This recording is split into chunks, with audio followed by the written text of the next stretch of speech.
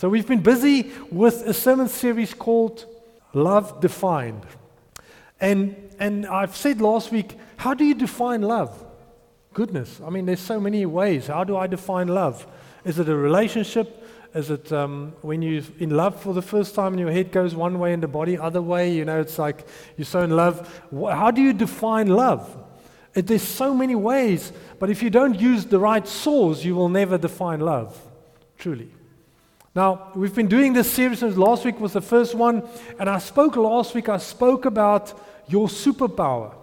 Did you know you had a superpower? And it's called love. When you act out of love, it is like a superpower. It changes lives. Now, Paul says in Ephesians 3 that we are empowered by God. You are empowered. And empowered by what? Love actually empowers us. It empowers us to such a degree that it actually brings change. And that's amazing. We've got the power to change lives in and through our lives. As you reach out, as you have a good word, as you show love to people, it brings change. Jesus didn't come, sit in the highest mountain and shouted, "I'm going to bring change. And all of you are going to feel it right now. Are you ready?" No. He became man. He walked among us. His feet was dirty. Jesus was a normal human being like all of us. He came and he acted out love. Isn't that amazing? Now, our core scripture for the series is Matthew 22.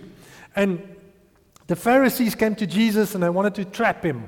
It's like, we're going to trap you we're experts of the law and we're going to see if you fake. So they asked him the following question. They said, an expert in religious law tried to trap him with this question. "Teacher, which is the most important commandment in the law of Moses?"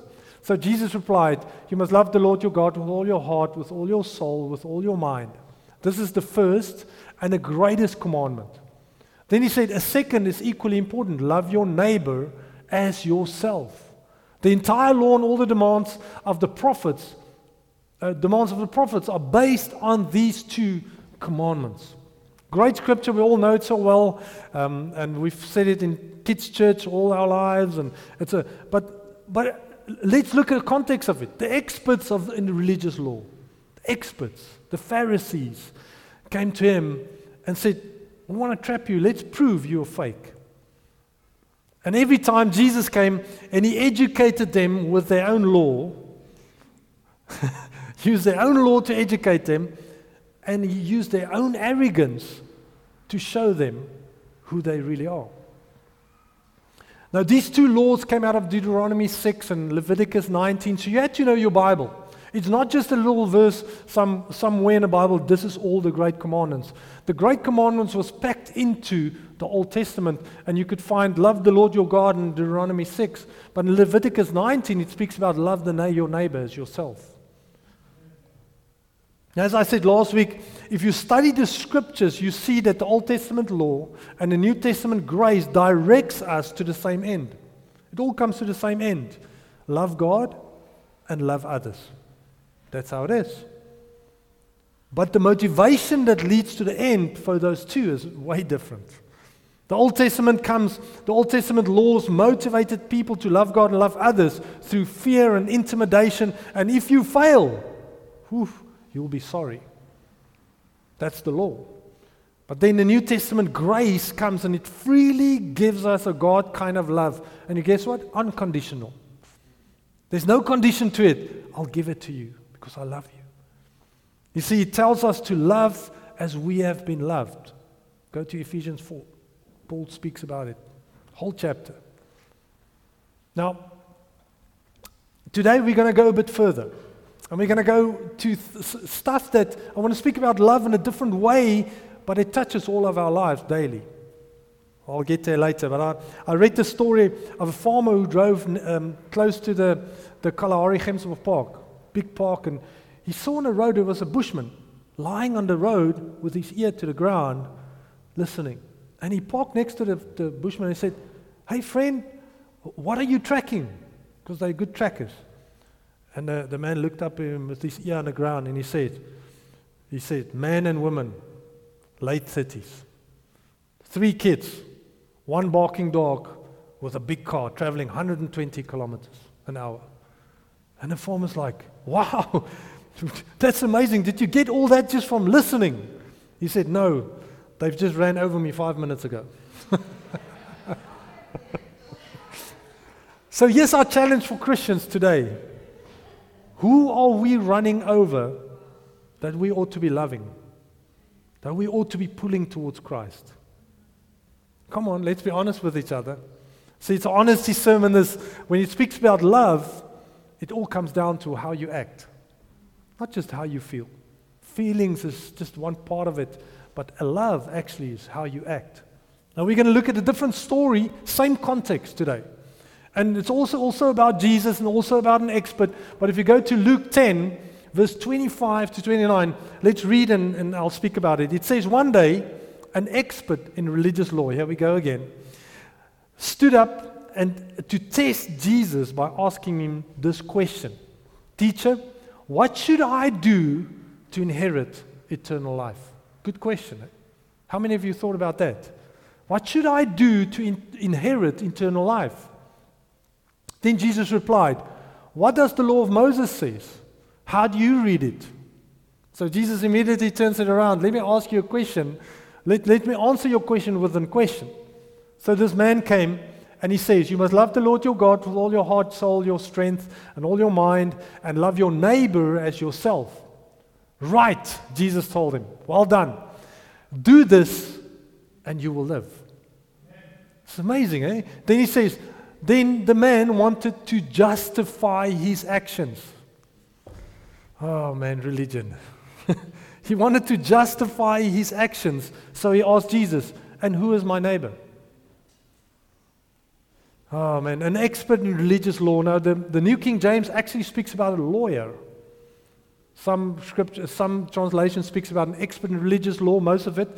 But the New King James, from the King James, actually speaks about a lawyer who came in. Now, you know, those guys are good with their words. They know how to prove you right or wrong. And he was just giving it to Jesus that morning. So Jesus again took him back exactly to his expertise. And he said, so how do you interpret it? Tell me. So we see this man quoted the same two commandments that Jesus quoted when he was asked the same questions by the Pharisees in Matthew 22. And Jesus answered him by saying, this is Jesus' answer. He says, listen man, before you can come to the requirements of heaven, you must first do two things. You must believe in God and you must love Him. Don't worry about the requirements. This is the first two most important. You need to believe in God at least to go to heaven. But you know what else? You must love Him. I think that knocked him for a 6. You'll see now why I'm saying that. Jesus says, and that will change, if you do this, that will change your do from seeking the law to understanding grace. And that will lead you to a different do. You see, the law came and said, what do I need to do to get there? Jesus said, you need to first love, and that will change your do. Big time. So Jesus says, don't focus on the doing, first focus on the loving and the being. And that will lead you to the doing, because after you've encountered God, man, everything changed. Don't just be religious. See, God was just showing out His religion. But then this man was in a corner, knowing that he was loving himself much more than others. He knew, I'm in trouble, so he wanted to justify himself. You see, this man wanted to justify the scripture so that it will fit his position. Have you ever heard that? So many times. People want to change the scripture to justify their position or their act or their thing that they're doing. You see, the religious expert was seeking to be right with God on the basis of his own actions. I want to be right with God. This is my action, so how do I justify this in the middle? I don't want the truth of the word. I just want to justify myself. So it's important for us to realize that self-justification, oh man, we all see that so many times. Self-justification always produces what? Excuses. If you want to see someone who want to self-justify himself, you'll hear excuse after excuse, after excuse, after excuse. But see, repentance and faith towards God produces fruit. It produces the right kind of obedience. Repentance and faith. That man could have said, I was wrong, I repent. I think Jesus' answer would be much different. But he was so full of himself that he wanted to justify himself. But then Jesus asked him, but then he asked Jesus, okay, so who is your neighbor actually? Because he knew he didn't love his neighbor, he loved himself much more, so now he wanted to justify, so okay, but tell me who my neighbor truly is. Is it just the people I see every day? Who is it, Jesus? So Jesus, amazingly, told him a story. I think these guys will go, okay, but let me go through the scriptures and I'll prove. No, Jesus said, let me just tell you a story quickly. So listen to this parable that Jesus told, a very well-known parable. He said in verse 30, he says, Jesus replied with a story. A Jewish man was traveling from Jerusalem down to Jericho, and he was attacked by bandits. They stripped him of his clothes, beat him up, and left him half dead beside the road. By chance, a priest came along. But when he saw the man lying there, he crossed out to the other side of the road and passed him by. A temple assistant walked over and looked at him lying there, but he also passed by on the other side. Then a despised Samaritan came along. And when he saw the man, he felt compassion for him. Going over to him, the Samaritan soothed his wounds with olive oil and wine and bandaged them. Then he put the man on his own donkey, took him to an inn where he took care of him. The next day he handed the innkeeper 2 silver coins, telling him, take care of this man. If his bill runs higher than this, I'll pay you next time I'm here. Now, which of these 3 would you say was a neighbor to the man who was attacked by the bandits? Jesus asked. Then the man replied, the one who showed him mercy. Then Jesus said, yes, now go and do the same. Tough word, isn't it? I love how intentional Jesus was. Now, if you look at this parable from a Jewish perspective, because we need to look from a Jewish perspective. You can't look from an Afrikaans or an English perspective, because it was written in that time in the Jewish time, in the Bible time. So if you look from that perspective, man, something amazing pops up. And you actually realize what Jesus gave this man. Now, firstly, it's important to take note of a couple of things. Firstly, we need to take note that this man was traveling from Jerusalem down to Jericho. Okay, we need to see this context. Jericho was the first city the Israelites conquered. When they went over the Jordan River, they went through the river, and now, we're in the promised land. No. Now the fighting starts. Because now you have to take this land. And the first city they went into was Jericho. And it was probably the most important city to take in, or to take over, or to conquer, as you were taking the land of Canaan. Why? Because it was the entrance to all the passageways through the mountains into Canaan.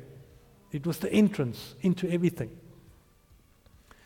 Now, the distance between the 2 cities. Now, listen, he traveled from Jerusalem to Jericho. The distance, only 27 kilometers. But this is the major thing that caught my attention. Jerusalem is 750 meters above sea level. That's quite high. Stellenbosch is 0, or a little bit higher than this, probably 50 meters. 750 meters above sea level. But going to Jericho, you drop 1,000 meters in elevation to 250 meters below sea level. So for 27 kilometers, you walk downhill. Ooh. And this road, this road was a desert country. Was actually a desert. It was desert country. It was rocky. It was treacherous. It spun down all the way to Jericho, but it provided tons of hiding places for robbers to attack. And it was unsuspected because they couldn't see it. Because you go through turns, and it's incredible. Now, this road was also very well known by all Israelites, because everybody traveled this road, because there was a trade between Jerusalem and Jericho. It was well known. It was actually called the Way of Blood, this road. It was very dangerous. It was called, because this attacks that Jesus was speaking about there, this was just a story. He was using the context. It happened very often. So Jesus, being intentional as he is, used a context that everyone understood. And he said, let me paint a picture for you, Mr. Expert in Religious Law. So this exactly what Jesus was speaking. This was happening weekly. The man was robbed, beaten to death, almost half to death, left at the side of the road. So we read about 3 men came past him. 3 men. Now the first one was the priest. And he saw the man lying there, and what did he do? He immediately walked way past. Didn't want to get close to the guy. Then the second guy, they call a temple assistant, but they were actually called Levites. Now Levites was also workers in the temple, but he saw the man and he did the same, walked way past on the other side of the road, didn't want to get too close. Now I want to remind you that we need to remember that these 2 men, a priest and a Levite, were both religious men. They were religious men. They worked in the temple. A priest was the guy who sacrificed all the offerings to God. I mean, he's in the temple all day. He was sacrificing for your sin, for that guy's sin. He was the guy who sacrificed for them. And a Levite was a guy who served in church. He was a general assistant, all of them. They were security general assistants, they were maintenance workers. But all of these guys, especially the priests and the Levites, they were extensively trained in the law. They knew the law. They knew the Bible. So if you would ask any of those 2 guys if they knew the 2 greatest commandments, they would absolutely tell you without thinking. They knew the greatest commandments. So why did they miss this moment? It's a good question. Why did they miss the moment when they knew the 2 greatest commands, love the Lord your God, but also love your neighbor? You see, remember, Jesus was helping this religious expert realize something. So why did these 2 guys miss it? Now, Jesus don't mention this in his parable. Why? Because he was talking from a Jewish perspective. Everybody knew why. Everybody knew. Now, let me give you some backdrop. If you know the law of the Jewish law, you knew that if you touch a dead body, you were declared unclean. If you touch blood of anything, of a human being, you are be declared unclean, especially when you're a priest or a Levite.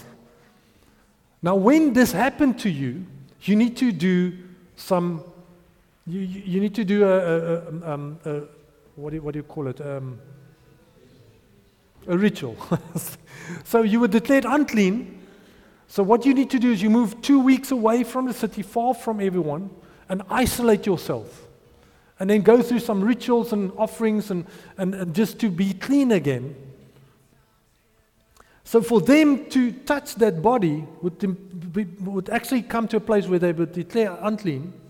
They would be taken away from their duties for 2 weeks, their religious duties. Man, it's important duties, this.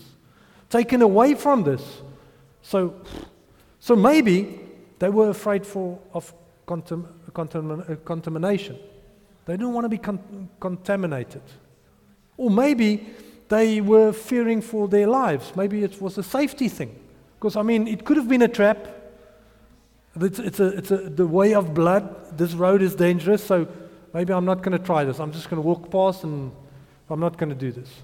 Or maybe they didn't want to get involved. I didn't have the time. This was a complicated situation. I don't have time for this. I've got important stuff to do. I'm a priest. I'm a Levite. The Pharisees are waiting for me. So all legitimate reasons, if you look from a human perspective, all legitimate reasons, but the whole issue was this. It was all about them. All about them. I first cared about what happened to me than to them.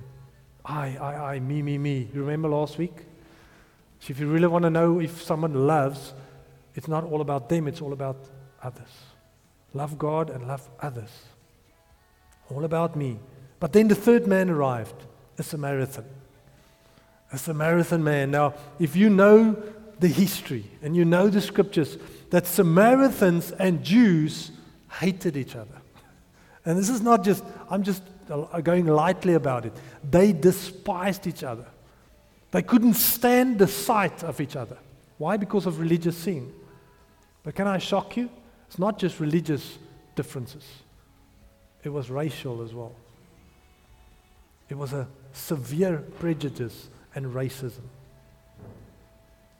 It sounds familiar, isn't it? We live in a country that faces prejudice. We live in a country that racism is not just something we speak about, it's actually something we see. And here, Jews and Samaritans hated each other so much. Guess what? They both believed in God. Just the way they did things differently. And they hated each other. Now, the first and the second men were both this man that were lying there. It was their fellow men. It was a fellow Jew. They should have loved him, but they left him. They didn't reach out to him. Why? Can I give you one answer? Religion. Absolute, pure religion. My job that I have to do is much more important than your life. I'm religious. I am very important. I need to go and offer sacrifices. I can't care to you now. Religion. You see, they were more fearful to obey the law than to love a brother. That's what the law did. That's what the law did. You see, fear kept them from loving their neighbor. It kept them from obeying the second greatest commandment, loving others, because, man, maybe they said, well, the first commandment was loving God. I'm loving God here. But they didn't realize that by loving God, the natural thing is loving others. It's who God is. How many times in our lives does fear keep us from stepping out to love others? Man, if I had to ask myself that question, I did. I had to repent a few times. How many times did fear keep me from helping? Fear kept me from stepping out. You see, law and religion had impossible standards to keep. Impossible. If I go through all the rules, I think there were 600 and something rules in the law that you had to obey. If you miss one, you're condemned. It had impossible standards to keep, and the fear of failure kept these people away from stepping out and loving others, going above and beyond. But then Jesus came and he destroyed the power of the law with what? With the grace on the cross. Do you know that's why Jesus had to destroy the law? Because the law was impossible to keep. It pulled people further from God. Grace pulled them closer. And through the cross, he came and he set us free. He set us free from fear of failure. And then what did he do? He empowered us to step out and love others. That's what he did. That's how powerful the cross was. So the golden question is, what made this Samaritan guy? He knew the guy that lied there would probably, if he was alive and well, would curse him, would spit at him. Because that's what they did. They spit at each other. What made him do something different than the other two men? Good question, isn't it? Let's read the scripture again. I love this. Then a despised Samaritan came along, and when he saw the man, he felt compassion for him. And I love that. Probably one of the greatest words that we can't miss in the scriptures. Guess what he did because of the compassion he did? He went over, he soothed his wounds. He bandaged him up. He put him on his own donkey. He walked while this guy rode. He put him in an inn, and it's a different story of what an inn is. I'm not going to go into that. But then he took care of him. And the next day, he gave the owner of the inn money to say, please just take care of him. If I come back and he ate more food, then I'll give you more money. That's what compassion did. See, this man was moved with one of the most powerful emotions. And this emotion caused him to act. It caused him to do something. Not just say something, to do something. See, he was moved with compassion. Now, compassion led him to do what others didn't do, what others didn't want to do. He touched a bloody body. He touched almost dead man with blood all over. He touched all those things, knowing that he also believed that he will be unclean, because the Samaritans believed the same thing. Then he treated the wounds.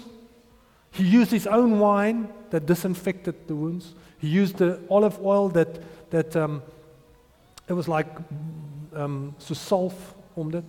It's very healthy. He used his own. It's expensive stuff in that time. And then while he carried this man on his donkey, he cared for him. He gave him shelter. He gave him food. That's what compassion did. So if we look at our own lives today, I believe our greatest challenge, come on, I said it last week, our greatest challenge is when it comes to act out of love.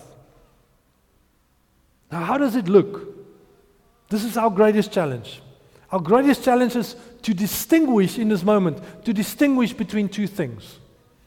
Do you know why people don't give out of love? Let me show you the difference.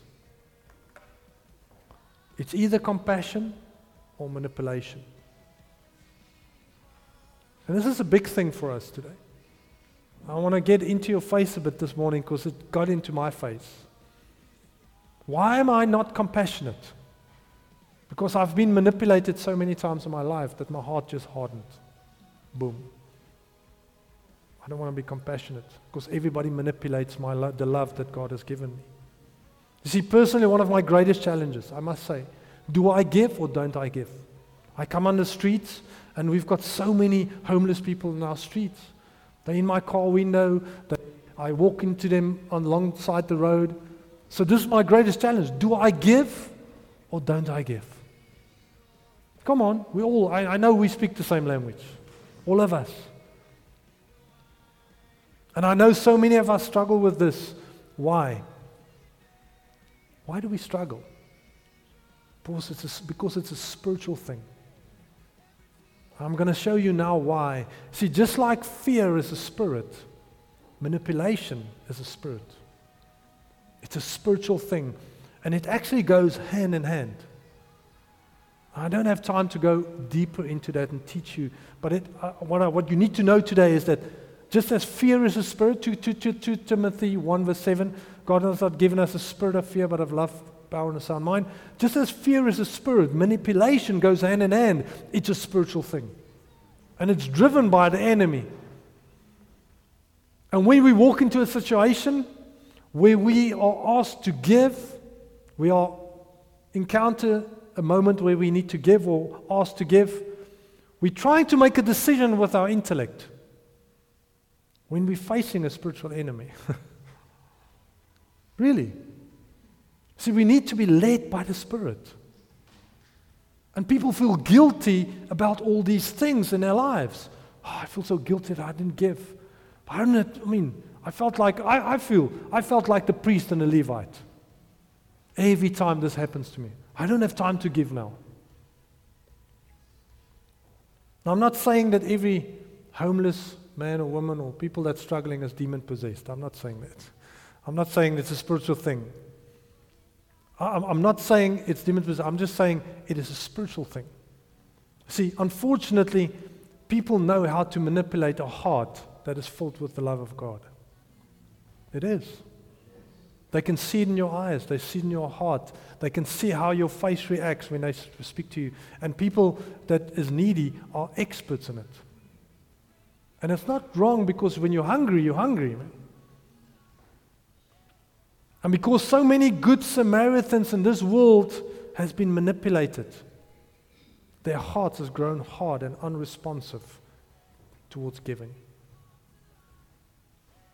Maybe it's just me.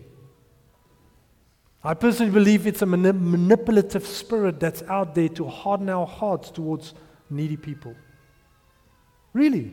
I mean, I have friends that say, man, I've always given, but it's become so irritating and manipulative. I don't want to see that. And their hearts has grown so hard that they don't step out and give anymore. They don't give their time. They don't have to. They're irritated. They're this. But it's a spiritual battle. Because the enemy hates it when we give. The enemy hates it when we love. So when I run into a needy person, I've so many times just given because because they've seen my heart and they've manipulated the love in my heart for them. Now, here's the truth. How do we listen and discern as the body of Christ? It's a good question. How do we listen and discern in moments where we want to give, but we feel manipulated? How do I discern this? Now, I've got a few easy questions that I do, that personally, and you can write this down, it's not up there. Number one is, I ask myself the following question: do I feel obligated, or do I feel guilty afterwards that I didn't give? Because if you feel obligated and guilty, it's manipulative. It's not from love. It's not. Because love doesn't manipulate, let you feel guilty, or give you an obligation. Number two is, if I'm not giving and I walk away, do I suddenly question myself or my motive? Come on, it's not just, I drove away, it's like, oh, Henny, you're not such a bad Christian. I start questioning myself and my motives, like, Henny, where's your love for people? It's manipulation. As soon as you get there, you can discern that spirit. And then thirdly, when you start giving and you're in that place, you realize there's always strings attached. I just need 5 rand because I need to do this. And as soon as you give that 5 rand, actually the 5 rand, I need to get this and do this, and there's strings attached. And the manipulation starts running. Now, I'm not saying, you need to hear me very, very well this morning. I'm not saying we shouldn't give, and now you have to discern everything. I'm saying let the Spirit lead your heart. We need to be led by the Holy Spirit, not by a manipulative spirit, by making you feel guilty not to give. I rather want to pull people towards Christ than give him 100 rand and they've got food for 2 days and then they're still at the same place spiritually as they've been. Listen to what Paul said. Man, Paul hits this thing on the head. Listen to it. Romans 16 verse 17 to 19 says, watch out for people who cause divisions and upset people's faith. How many of you, your faith has been upset when you feel, I haven't given, I'm so bad, I'm so this, Lord, please help my unbelief. No. He says, don't, watch out for this. Who causes divisions and upset people's faith by teaching things contrary to what you have been taught. Now, I know Paul, it's a bit of a different context, but he says, stay away from them. Such people are not serving Christ our Lord. They are serving their own personal interests. See, when your own personal interests become bigger than your faith for God, that means that you're going to manipulate people to get what you want. We had a saying always that says, faith without works is dead, but faith with words is also dead. You don't have to prove people wrong. Listen to Paul. He says the following. He says, but by smooth talk and glowing words, they deceive innocent people. But everyone knows that you are obedient to the Lord. This makes me very happy. I want you to be wise in doing right and to stay innocent of any wrong. I want to be wise. I want to be filled with the Spirit. But God called us to love. So I want to love. I want to be compassionate. I want to be focused on that. You see, the greatest way to keep love flowing in our lives is to trust God for a supernatural touch. So I've always felt like, I don't have anything to give to you. But I can trust God for a supernatural touch in your life. I can trust your God for something so much bigger. Can I give you a different perspective on this? If you had 2 options to give immediately now, and you run into someone with a need, which one would you choose? Number 1, if you can give all the worldly riches. You can change someone's life, lotto, forget it, bigger than the lotto. I can change someone's life today, boom. You can choose that. Or you can give someone the presence of God. What would you choose? Because that's quite challenging to me, because what do I choose? I don't have a 10. Sorry, I can't help you today. I'll pray for you. Look how Peter and John answered this question. I love this. Acts 3, verse 1 to 6. And Peter and John went to the temple one afternoon to take part in the 3 o'clock prayer service. As they approached the temple, a man lame from birth was being carried in. Each day he was put beside the temple gate, the one called the Beautiful Gate. So he could beg from the people to go that was going into the temple. When he saw Peter and John about to enter, he asked them for some money. Peter and John looked at him intently. Now I want you to see that this morning. If you look at, if someone is demon possessed, this man wasn't. What do? You tell that thing, look at me.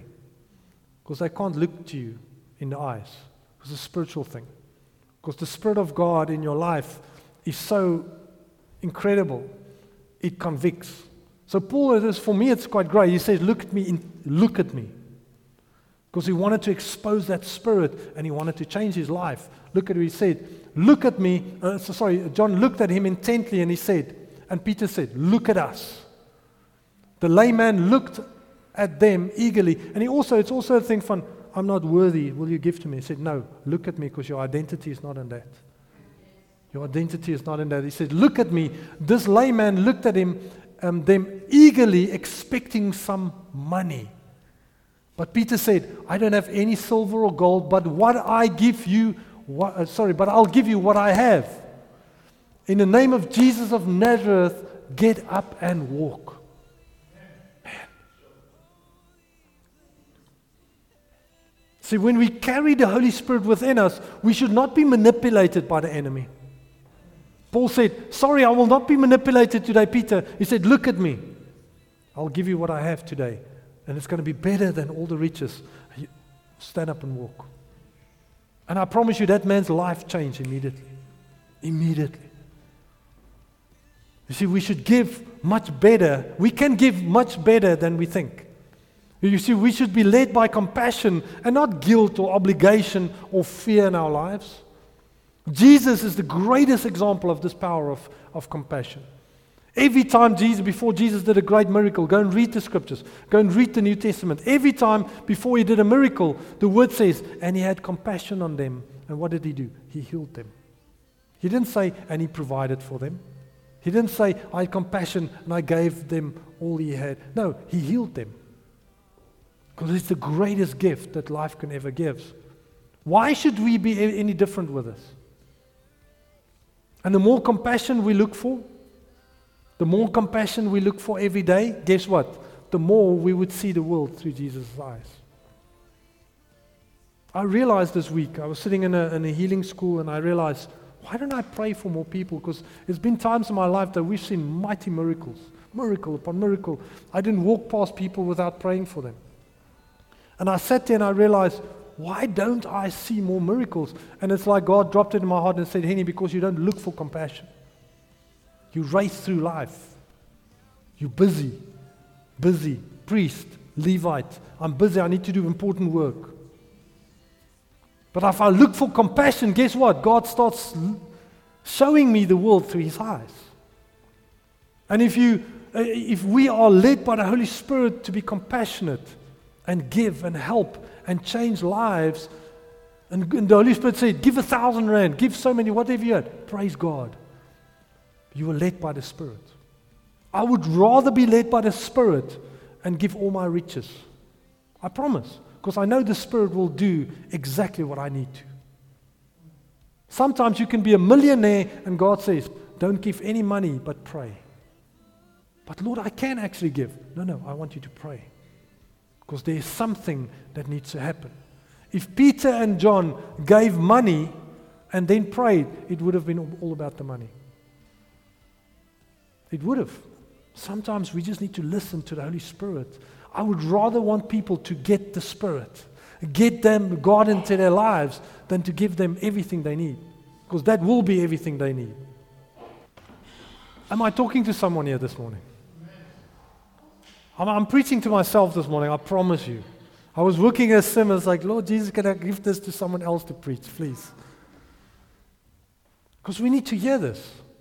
I don't want to be manipulated by the enemy. I want to be manipulated by the Holy Spirit. I want to be moved by him to touch lives. Jesus told a story to a man known as an expert in the law, but he manipulated the law to fit his comfortability. He manipulated the word so that he would feel better. So who is our neighbor according to Jesus? Remember? Jesus answered the man, so who is my neighbor? So Jesus answered, whoever God is leading you to with compassion in your heart. That's your neighbor. That's everyone. Sometimes I walk past people with needs because the Holy Spirit doesn't speak to me. But I speak to them, said, man, bless you. I don't have something to give to you, but can I pray with you? So I always have that to give. But I try to listen to the Holy Spirit constantly and said, Lord, what do you want to do? How do you feel? Then I test it with someone close to me or next to me. How do you feel in your heart? And then we give. And that's what we do in our church as well. That's why we have a financial committee. That's why we can give, because God has called our church to give. And that funds will flow through our church, not just in our church. May there more funds flowing through our church than into our church. Because that's supernatural. So may that be our true direction giver in our lives. That we are led by the Holy Spirit in every situation of our lives. I don't care about manipulation. Yes, there's a lot of manipulation out there, but may I bring the Spirit. May I bring the Holy Spirit into every moment I give. So if you are here in this morning and you struggle with guilt because you're not giving enough, because you're not doing enough, I want to pray for you this morning. Maybe you're here and you feel obligated and guilty every time, because I do sometimes. Maybe you need to hear this message.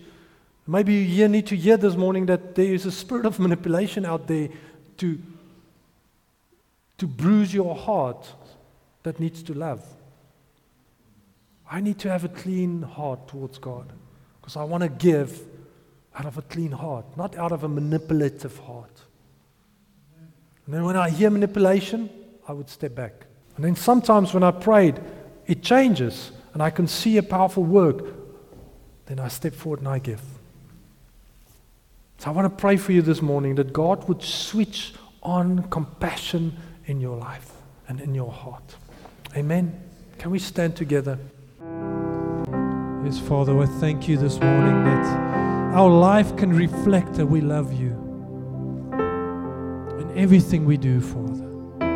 Lord, I pray this morning that we will not be led by any spirit but your Spirit.